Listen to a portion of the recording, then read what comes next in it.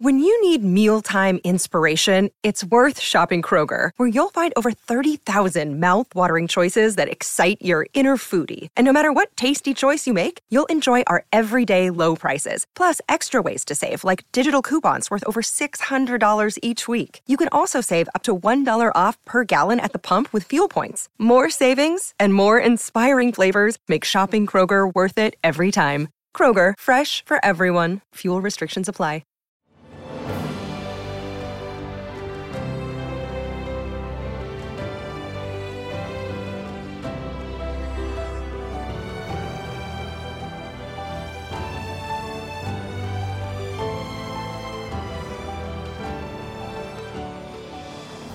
Welcome to the newest episode of Beyond the Fame with Jason Fraley. I'm your host, Jason Fraley, picking the brains of the top filmmakers, musicians, and artists of our time. Colin Quinn brings stand-up comedy to the Miracle Theater along Washington, D.C.'s Barracks Row on February 4th. We spoke about his hilarious career hosting Weekend Update on Saturday Night Live, Tough Crowd on Comedy Central, and even starring in Trainwreck. Hey, Colin Quinn, thanks so much for joining us on WTOP. Thanks for having me. Hey, but I'm in the car. Would you say you're in a car? Yeah. Well, you know, it actually sounds all right, though. So I'm. Oh, good. I might not have even known you were in a car if you didn't say anything. I should have kept my mouth shut. Yeah, exactly. Now, I know this is, I don't even know if you know this, but I believe it's like the oldest theater in DC. It's like, I think it started as like a vaudeville thing back in like 1909, but now Union Stages come in and, you know, with some concerts, it's renovated for movies. And I think they even have some church services in there. And now I got Colin Quinn, but do you like playing these old, you know, historic, more intimate spaces as opposed to like, you know, like the big arena kind of things? Well, it's not like I have a choice. It's not like the arenas are clamoring for me, but yeah, I mean, I love all these old vaudeville. I love all the whole country is filled with these old vaudeville houses. Even sometimes you go to a small town and there's one of those theaters and they're beautifully restored. It's amazing. Like it just has a different, you know, there's a great feeling to it, you know. I don't know. It's just there's something elegant about it, you know. I think we're lucky to be able to see you in such a space like that. And people need to definitely run out and grab tickets because that's like I'll say a once in a lifetime opportunity to see you up close and personal like that. What sort of topics are you going to explore? Is it like, you know, when you come to DC, do you work in a little more political stuff than usual, or you got COVID, or, you know, what sort of? Yeah, I mean, I talk about COVID and politics all the time anyway, you know, but I mean, yeah, every comedian loves DC. It's kind of a weird thing because all comedians love the crowds in DC. And that goes from the smartest to the stupidest. Every comedian loves it. So that's kind of a strange thing, you know, not just political ones. Everybody loves it. And I don't know if it's because they're more aware. I don't know what it is, but it's just one of those things, you know. You know, you see a lot of special shoot in DC, you know, and that's for a reason, you know. So, yeah, I talk about everything under the sun, everything that's going on, you know, social media, just everything that's happening. Now, you said everyone loves DC from the smartest to the stupidest. Where do you fall in that spectrum? Well, it depends who you ask. I'm not the one that can answer that question. I'm like everybody else. I'm like, no, it's smart. But of course, you know, everybody looks at themselves that way, don't they? Yeah, we're probably all a little further down the scale than we think. yeah, exactly. Well, how have you actually been spending you know, you said you work in a little COVID into the routine anyway, but like, how have you spent this last 2 years? Like, I feel like that's the elephant in the room. Like, the last 2 years has been insanity. Yeah, I've been writing a lot of stuff, but I mean, yeah, I don't know. I never, the thing I regret is I never fully committed to my Zoom lighting. You know, like I have it, but, you know, some people really just said, okay, this is the new world. And they set themselves up nicely. And I didn't do that, which was probably a mistake. But you're back out there on the road. You know, people are, I'm sure they'll have, you know, their COVID protocols before they get in and stuff. So, you know what I mean? People need some laughs. So I appreciate you doing it. No, I love it. Are you kidding me? It's really have a different energy for the audience and for us, you know. I think we're all more grateful because now it's like, oh man, this went away. You know, you have to take things away for people to appreciate them. And that's how I feel about it too. Comedians too. We love being back now, you know. Wow, yeah, and you know what? When you just said sometimes you got to take things away to appreciate it, on a bit of a more somber note, we had Bob Saget and Louis Anderson, some big comedians taken, Yeah. Betty White. I mean, some really comedy legends Yeah. taken from us. But real quick, just your thoughts. I mean, that's got to hit you extra hard as a fellow comic. Yeah. I mean, starting with Norm, it's just been ugly as far as you start to realize, oh no, all these people that I knew that were so amazing are gone now forever. It's just like I was thinking about it, I was thinking about Norm 2 days ago, and I was like, oh Norm, and I was watching something, and I was like, oh no, he's really not coming back. And same with Louis and Bob, and like those guys were just what everybody said about them. They were just nice guys. They were like people that everybody likes. And yeah, it's kind of a weird thing. But Yeah, it's how it goes. Life, yeah, absolutely. I'm gonna wait until whatever that goes by. Is that like an ambulance or something? Yeah. Where are we while we wait for the ambulance in your car? Where are you joining us from? Are you in New York or where are you? Yep, I'm in New York right now. Right now, I'm just passing Madison Square Garden. The war on drugs will be there January 29th. I thought the war on drugs was there in the 80s. I think you're underselling yourself. When you say you pass Madison Square Garden, I think Madison Square Garden passes you, Colin Quinn. Yeah. Cool. Well, I think the siren went by, so we stalled for a minute. That's good. All right, so you were born up that way, right? You were born in Brooklyn in what, like yes. 59 or something. What comedians did you like growing up? Like, do you remember how you got sparked by the whole concept of comedy?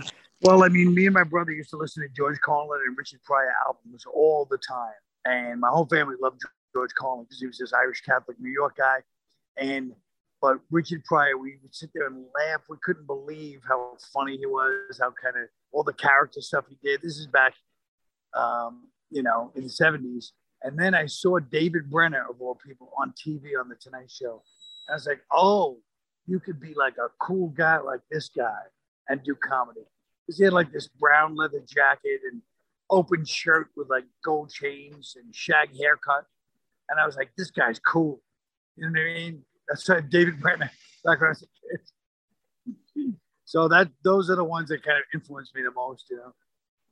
Gotcha. Yeah, I don't remember seeing you, Colin, with an open shirt and gold chains, though. I don't remember that. No, believe me. If I was around in the 70s, I would have been right there. Right, exactly. Instead, you started, professionally around what, like early to mid 80s, I guess. Mid 80s. I was wearing a members only. There's pictures of me with members only jackets. Yeah. Well, careful. Those are the members only is how you whack Tony Soprano. That's the jacket you wear. That's right. That's right. Wait, so what? Remind our listeners then. Obviously, you started doing stand up around clubs around town, but did you also start on? Didn't you write in Living Color as well? Yeah, I was already doing stand up for a few years by then, but yeah, I was on TV. Then that ended, and then I started writing on Living Color. So I figured I'll get into writing, and then I started writing in SNL. Then suddenly I was on SNL, and then back in performing. But I feel like writing was my favorite. Like writing is still my favorite thing to do. Oh yeah, absolutely. Yeah. So you said you were on MTV. What was it called? Was it Remote Control? Remote Control. Yeah. Wow. Any memories of that really fast? Oh my God. We had the greatest, we were all young. It was just great. So much fun. Like we would travel like everybody that worked at MTV was friends. So we'd go to these parties, like 50 people, just these giant parties together. And, it was just a great time. And we still keep in touch.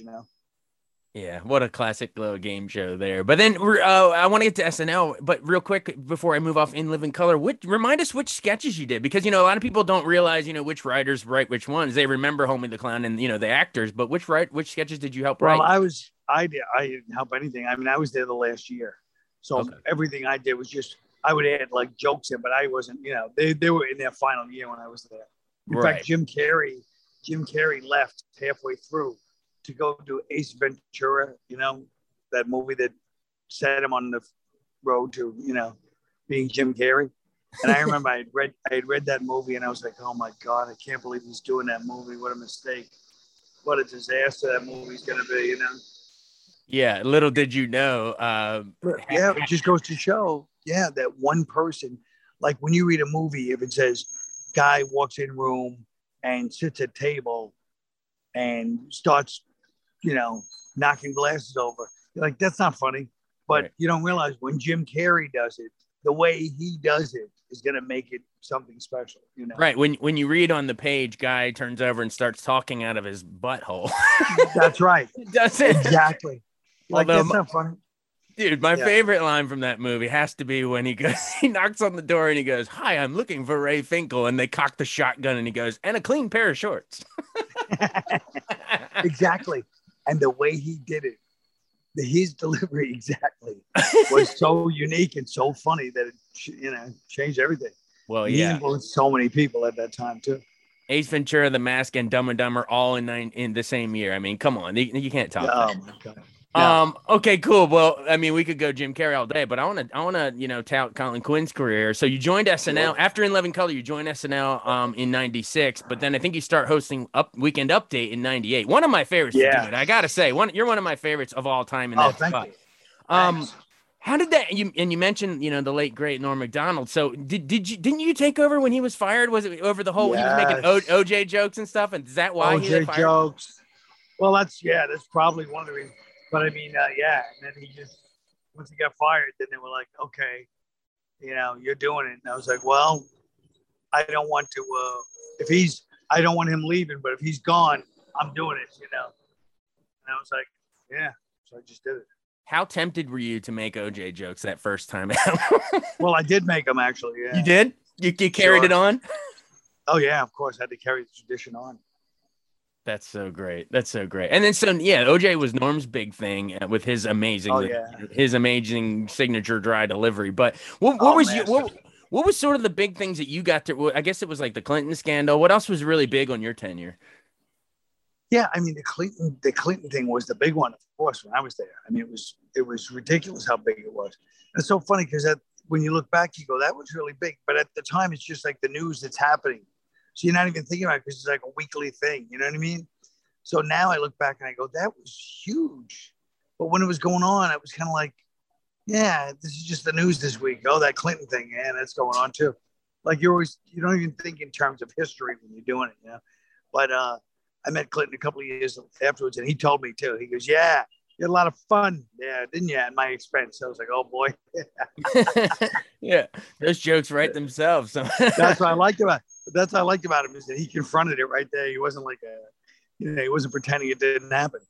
Right. Well, did you? Who do you think was? I mean, obviously, we would both agree Colin Quinn was the best Weekend Update host. If in this format, I would. But yeah, who would you? I guess that's my question: is who would you say you think nailed that role the best? Was it Norman? Well, I think it was Dennis. I mean, I thought Dennis Miller changed the game, but we're forgetting Chevy Chase. Chevy Chase was great at it. Nobody had ever done that before. Yeah, you're right. He set the tone. Yeah. I mean, there's been so many great ones to do it, but I personally, I thought you were right up there with them, man. I really thought but that could have just been, that was my childhood. So, but man, I loved it. Thanks. But then I got to tell our listeners to go back if they've never seen Tough Crowd with Colin Quinn. It was on Comedy Central. I think you might have followed Jon Stewart, The Daily Show. We did. Yeah. That show, man, I mean, that to me, I thought that is like quintessential, like early 2000s comedy. I think it ran from like 02 to 04 or something, but talk about how fun it was to be. It was like the laid back style, almost like you were in a pool hall or whatever, I think. And then you had your fellow comics like, Jim Norton and everybody on, but like how much fun was it doing that for those couple of years? It was really fun. I mean, because everybody every day was a surprise. Nobody, we didn't believe in, too much rehearsal. It was just like, say whatever you want to say, and we'll leave it all in.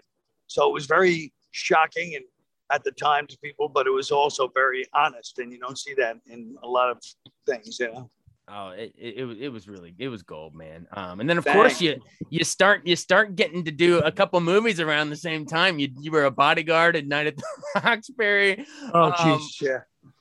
I guess because you had your SNL pals with Will Ferrell and Chris Kattan, but right. What is the biggest misconception about that? The Roxbury head bob. What's the technique? Let's get some Seinfeldian a little bit on this. What's the proper technique of the head bob? What do people get wrong about the bob? Well, I mean, I think that it was, yeah, I think that they overdo it. Like Will and Chris based it on some guys. I think Chris, or I forget which one, they were at a club and they were watching two guys bob their heads. And I think it's also, you have to have a little bit of the expectation and the fear of like, hey, I hope I'm fitting in here.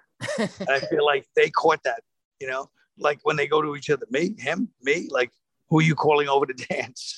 Like there was a vulnerability to the original head bob that I think people have to keep in mind.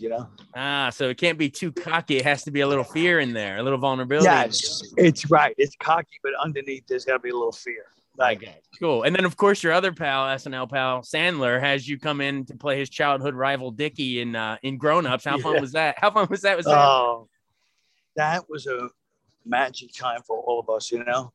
I mean, Sandler really sets it up so that all his friends are involved. And that summer, I was with Norm the whole summer, and David Spade and all these. But I mean, we would just walk. I would be laughing like a fan the entire time. These guys had me crying with laughter. I mean, Norm was just on a tear all summer. Every store we went into, he has to talk to people and kind of just, mess with them in a certain way, but not like, he's not even trying to be me. He's just, I don't know what he's doing, but it was just the way he was. Every store we would walk out, people would be shaking their heads, but laughing, but it was insane. There was nobody like him. Oh, priceless memories that you have with that guy, man. Yeah, All those guys. Yeah. That summer was something. And then to round out the trilogy of Roxbury Grown-Ups, and let's go with Trainwreck. Amy Schumer's dad, man, a vulnerability in that role, but a hilarious role. Man, to me that movie with you, Amy, Bill Hader, who else? LeBron James, John Cena. Like, people go back to Judd Apatow directing it. Like, people need to go back and look. I thought that was one of the funniest movies of the last decade. So, but that was a good one. Memories of Amari Stoudemire. Yeah, Amari Stoudemire.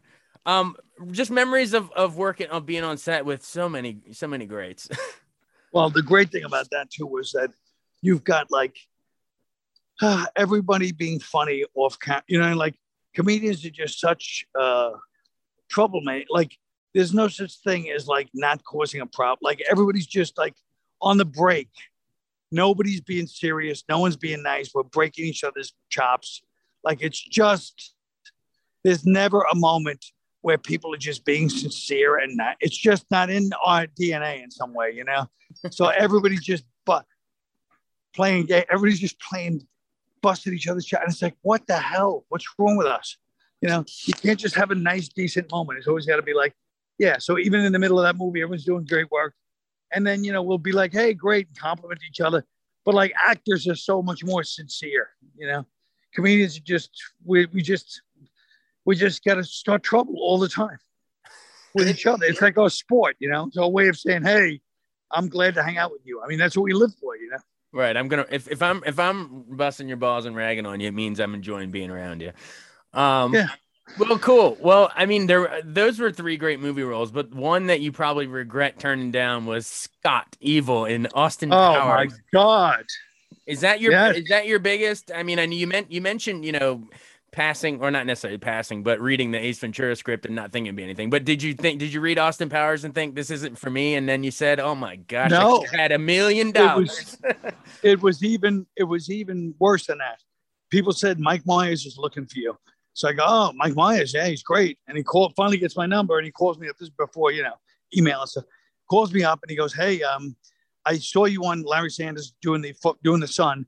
I want you to just basically do that. You were so good. I want you to do that in this movie I'm doing. This movie about, he describes Austin Powers to me. I go, hey man, it's great. I'm busy though, He goes, well, it's only a few days. I go, yeah, I'm writing my own thing now. He goes, well, you're shooting it? I go, no, I'm just writing it. He goes, well, you could write it on the plane. I mean, this is going to take no time. It's going to be a great movie. I go, it sounds really good. Good for you, Mike. I literally treated him like we were two equals with our movies. My movie, which never got made, and his movie, which is an iconic movie of society. It was so typical of me that I'm totally upset, but there's something about it in my personality that's not even that. it's not even that weird of a story, except the fact that it turned out to be Austin Powers, and it was great, and he made it so comfortable that I could have just walked in and did it. There's no other thing about that story that's different from most of my life, sadly. You find it pretty fitting. Yes. It's on brand, as we say today. Man, you could have been in that legendary father-son therapy scene when I'm such an idiot. My father would make outrageous claims like he invented the question mark. It's unbelievable. You could have been there. Oh wow, man! I'm sure you still. Yeah. Were you sitting there watching this Dr. Evil scenes in the theater? Just were you able to crack up like the rest of us, or part of you like? Oh, no, it was not. No, because most things I've turned down, I'm always like, that was garbage anyway. That was no good. But Austin Powers was great. It was. I mean, yeah, you could have had 3 movies out of that, man. But man, I know. It's to me it's all-timer Bond spoof. I mean, it's one of the best spoofs ever made. Well, anyway. So good. Well, you've been more than generous with your time, and we could talk all day. But real quick, let's wrap it back full circle to your stand-up career. So I mean, I know in recent years, what you did, Red State, Blue State, you did the New York Story, directed by Jerry Seinfeld. Sure. And then I guess at least I don't know about most recently, but pretty recently you did the HBO Max thing during 2020, the whole pandemic thing. It was, what is it called? Colin Quinn and Friends parking lot comedy show. What was it like trying to put that thing together? And I assume the pandemic just forced you to get creative. The pandemic was we were just doing it for cars. I mean, there was no there was no audience, so it was just basically cars honking at us, and it was kind of a weird it was weird in that it didn't bother us, because all those comedians on that show have been doing it for so many years and have done so many weird and horrible shows that nothing can faze anybody. That's how it is. So even though there was no laughs, you would think that would faze us. We all thought it would faze us. Nobody was affected by it. That's how it felt. It's so crazy, but that's how long that's how many weird gigs you do. Like, nobody ever hears about these weird little shows we do. You know what I mean? All over the place, that are just like, what are you doing in somebody's backyard? What are you doing in a, at a basement poker game? What are you doing in a living room? Like, these kind of things go on all the time in comedy, and we don't even think about it. You know what I mean? And what was the all-time weirdest place you did? All-time weirdest, well, actually, speaking of members only, me and Chris Rock once did it, where we had to perform on top of a pool table in the middle of on a Sunday, right after the Jets and Giants played in Jersey, and we're playing on top of a pool table. Me, Chris Rock, and this guy Jim Mendrinos booked it and performed, and we were literally standing on top of the pool table in front of all these guys performing. Like, there was no place to stand where everybody could see us. So they go on top of the pool table. Like, okay. So we're both up there doing our act. In between jokes, you're like, punchline, corner pocket. You gotta call. You gotta. Yeah. Well, we were too raw to really work it the way we should have. That angle, we were new, so we were kind of like, but just doing our act. You know what I mean? But we should have obviously, a couple of years later, we would have made the whole thing about that. Yeah. But, I mean, with tough crowd, you kind of lean on the pool table. It prepared you, really. I do. I love pool. I really do. Well, I appreciate you joining us. And you said you did the parking lot comedy show, where people would honk their horns. We've come full circle because now you're in a car doing comedy on the radio with me. Now I just got out, but yes, exactly. Oh, damn. I was going to see if you could honk the horn for us. Awesome. Yeah, but just as long as they come to the show, that's better. Well, cool. Yeah. Again, everyone come check him out at the show. Colin Quinn is coming to the Miracle Theater on Friday, February 4th in DC. So get your tickets now. Thanks, Colin. Thanks so much for joining us on Beyond the Fame with Jason Fraley. Remember to hit the subscribe button and give us a 5-star rating if you like what you hear. We'll see you next time.